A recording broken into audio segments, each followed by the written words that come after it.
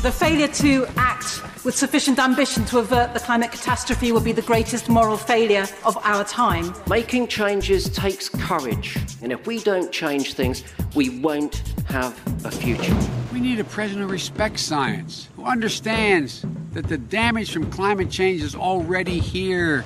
You have stolen my dreams and my childhood with your empty words. Change is coming, whether you like it or not. Zero Carbon Eastall. Hello and welcome to Zero Carbonista Series 2, The Manifesto. I'm Ian Collins. It's a Friday, which means only one thing. Time to open the file marked green and delve into myriad environmental stories that have found themselves onto the news agenda. It's a busy one, so we'll crack on. Morning to you, Dale. Yeah, morning, Ian. Morning. Let's start with this. Biggest ever opinion poll on climate change has found that 2/3 of people think it's a global emergency. Maybe they didn't ask the politicians on this survey. Yeah, that's a good point. This was surveyed by the UN, wasn't it? And they asked well over 1 million people globally. One of the really interesting things to come out of that is that there wasn't such a great discrepancy between different age groups. You expect younger people to be more concerned, and they were, but not by that much. So, this level of concern, it appears across all age groups, which is fantastic. Yeah, it's interesting. Even and again, these are still head-scratching headlines that you read, and you think this is, and I can see why you've spent 30 years, Dale, banging your head sometimes against a brick wall thinking, what do I have to say to make this? But I mean, these discussions are like telling somebody a white wall is white, only for them to say, no, that's definitely blue. But nations where fossil fuels are major sources of emissions, people strongly supported renewable energy. Even in the US, 65% in favour. Australia, 76% in favour. Russia, for goodness sake, where we hear headlines to the contrary, 51% of people in favour. Now, again, it comes back to that question. If you say to somebody, do you like renewable energy? It's like saying to somebody, do you like air? Do you like being alive? I mean, do you like nice food? It's a no-brainer, this, isn't it? Who says I don't like renewable energy? Yeah, it's a good point. But I think that's genuinely because people do like renewable energy and they like the idea of it. I mean, here's a thought. Why don't we have a referendum, like we did on Brexit? Why don't we have let's fight this climate change referendum? Because we'd ace it, it wouldn't be a 2 or 3% margin, the outcome. It would be by 10 or 20%. And, that would be the mandate for our government to do stupid, crazy, reckless things, arguably, wouldn't it? And fight the climate crisis. Do you know what I mean? Absolutely. And when you look at these figures, you think, well, it would be in everybody's interest, right? I mean, you've looked at this from an environmental point of view, but, you're also an entrepreneur. You've looked at this from a business perspective as well. All the ducks line up, right? I mean, there's no downside to this as far as I can see. Yeah, that's right. But the point I'm trying to make is we've incurred the most incredible impact on our economy and our lives through Brexit for the sake of a 3% margin in essentially a national opinion poll. This climate change opinion polls show the overwhelming strength of feeling and desire to actually do something about the climate crisis. If we had a referendum on this, we would have the mandate to do, incredibly positive things. Brexit has been destructive, and incredibly negative, and it passed by a bare handful of percentage points, and now it's real. But I don't know if I'm making my point, but there's this strength of feeling out there, amongst the public, and we can't get on with it. We just can't get on with it. Instead, we could do this stupid thing called Brexit on a bare, slender majority of opinion. Yeah, but you might lose customers over that position because Robert on Facebook got in touch. He says, I've been a long-term Ecotricity customer, but I'm off. We left the EU, Dale. Get over it. Why are you still supporting them? Well, look, I think the EU are a fantastic organisation. They're obviously not a country. That's why we're not giving them diplomatic status. We covered that last week. Fantastic organisation, super progressive. They've brought a lot of good things to the world. They've brought a lot of good things to Britain. Our water quality, our air quality, all sorts of stuff, employment regulations and protections. All of this comes from Europe. So, they're the good guys, actually. And it's fair enough if people don't want us to be a member of that organization. I get that. The vote happened. We left. I get that. The reason I'm still banging on about it is because the real impacts of Brexit are happening now. Everything that was discussed for the last, God knows how many years and denied and called Project Fear and all that kind of stuff is happening now. This is project actually happening right now. And I think it's really important that we flag that up. We point at it and we say, look, this is the actual real impact of Brexit, because we were told something completely different. I think we got Robert back as a customer. Well, maybe. I hope so, Robert. But otherwise, thanks for being with us all this time. I appreciate that, and good luck. Can we send him a bag of electricity as a consolation? A jiffy bag. Let's go to another story here. The UK's renewable electricity outspaced its fossil fuel generation for the first time in 2020. This just feeds back in to everything we've just been saying. Yeah, I mean, the progress we've made on the renewable electricity front has been incredible in the last, quarter of a century, really, since we got started. There was barely a couple of percent on the grid. And last year, it was the first time for a whole year that renewable energy provided more electricity than fossil fuels combined did. So it had happened before for a week here and there, a month here and there. But for 2020, it was the entire year. So on occasions, other than, infrastructure costs and, staffing and running an organization, the power we can get, tell me if I've got this horribly wrong, is free, right? I mean, we can, like if you take wind power, I mean, you don't get an invoice from the clouds. Yeah, no, absolutely. The energy source is free once you've built the machine to harvest it. That's a fact. So I'm coming back to, I know I sound like a broken record with this incredulity. Who's not understanding that? I think increasingly people are. The growth of renewables is incredible. We're at nearly 50% in terms of electricity on the grid in our country now. We're virtually nowhere in terms of gas, and that's a big job that we have to do.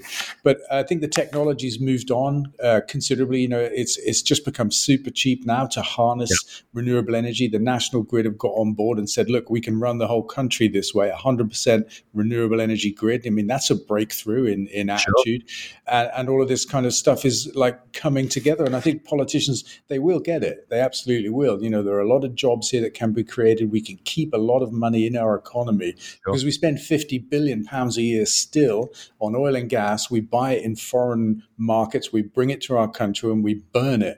And we waste that money every year. And if we build instead the machines to harvest the wind and the sun, we can create hundreds of thousands of long-term sustainable jobs here in Britain and make our own energy, be independent from the fluctuations of fossil fuel markets, oil wars as well, arguably. There's a geopolitical kind of factor with fossil fuels. I mean, how many conflicts have they caused? I mean, it's endless, isn't it? But we can break away from that. We can power ourselves with renewable energy, have a massive economic boost. And I think all of this is coming into view increasingly. Here's a question that feeds into that. David says he emailed zerocarbonista@ecotricity.co.uk. How are your green gas projects going, Dale? Do you have any working yet?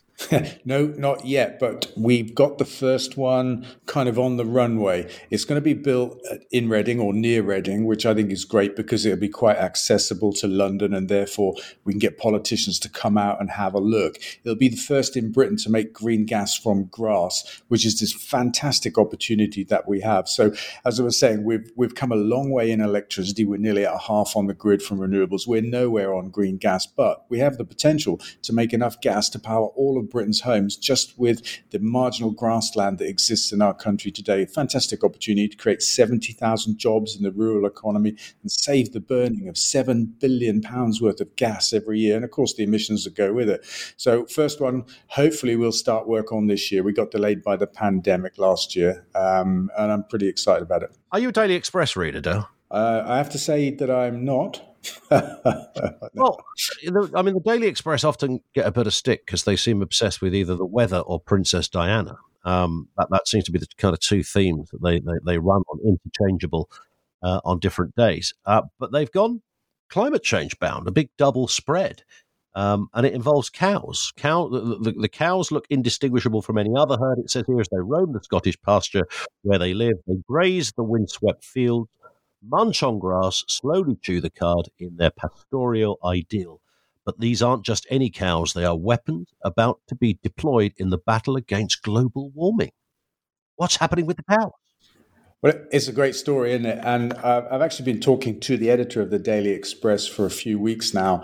We've become friends over Zoom. Just a second ago, it's like, no, I don't read that. Now you're having dinner with the editor.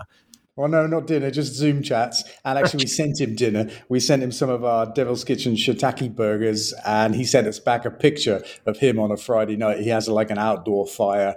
He lives a really interesting life, at least on a Friday night. I mean, I think it's really cool. So he sent me this picture of him having a barbie somewhere in London, I think, and loving the burgers. And so, yeah, we've become friends on Zoom. And what I found is that there's a real interest from him and therefore from the Express in covering this climate crisis and doing something about it. So I was really pleased to see this story. It needs challenging. You know, this is the meat lobby saying it's okay, we can eat cows as long as we feed them a bit of seaweed, we can neutralize their methane emissions. And, you know, it's fairly impressive that with a tiny bit of seaweed, 90% of methane emissions appear to be taken out of scope for, you know. Yeah, so this just the meat on the bones of the story. This is essentially changing the diet of cows, right?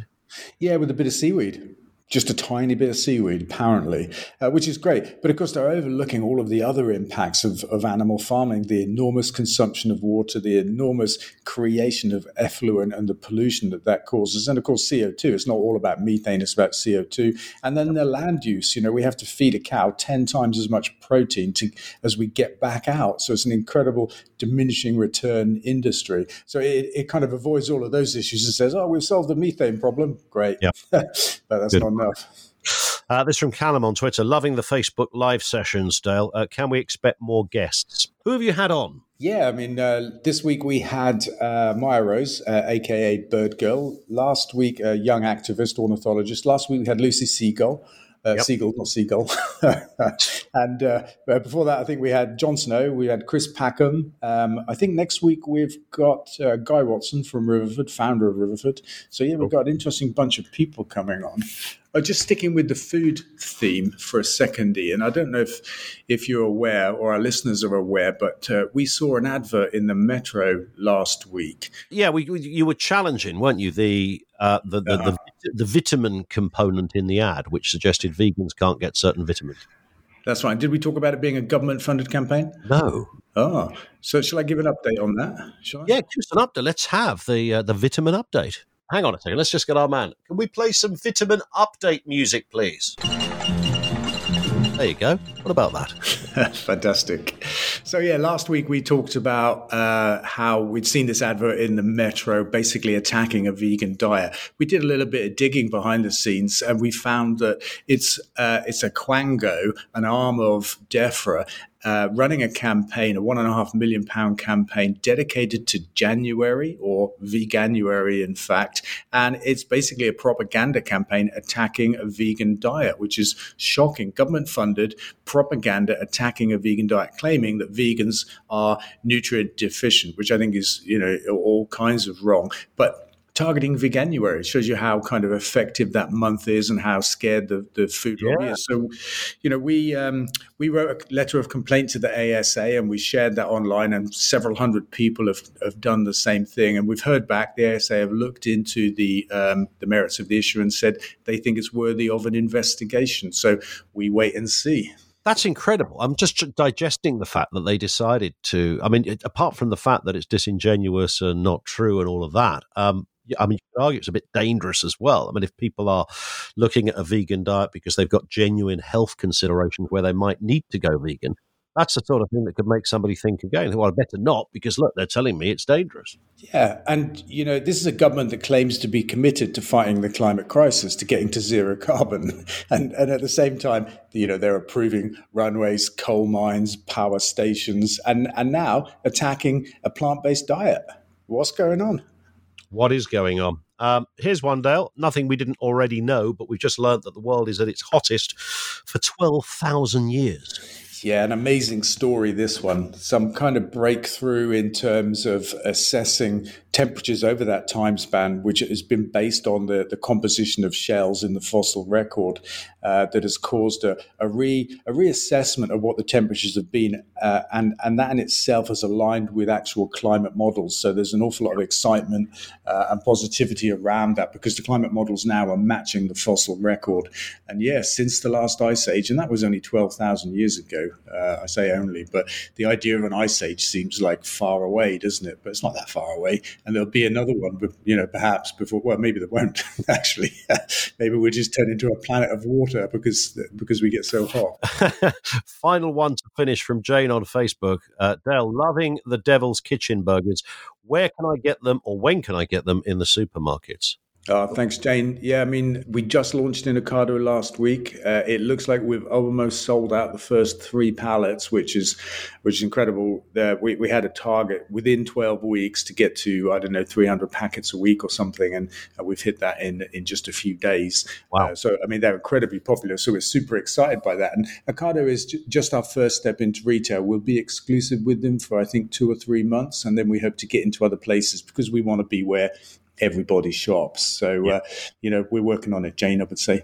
While you're posting Robert his bag of electricity, can you get him your man to post me a burger? I would do, but you have to send back a picture of you enjoying it. Oh, absolutely. You'd mark my words on that one. Well, maybe I should send some to our friend Mike Graham. What do you think? Do you think he'd be up for that?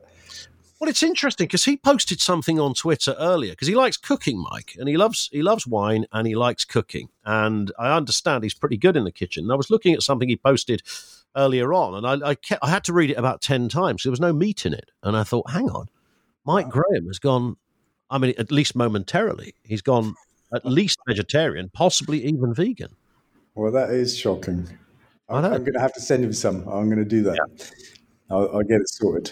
Dale, we'll speak next week. Have a good week. Yeah, thanks, Ian. That was great fun. See you next week. That's it for this episode. Don't forget, of course, you can subscribe for free from your podcast provider so that you get each new episode automatically. And if you want to get in touch, you can email your comments and questions at zerocarbonista@ecotricity.co.uk. Really important bit is to follow Dale on social media. That's twitter.com/Dale Vince or facebook.com/Dale Vince. And we'll be back in a week. Zero Carbon East of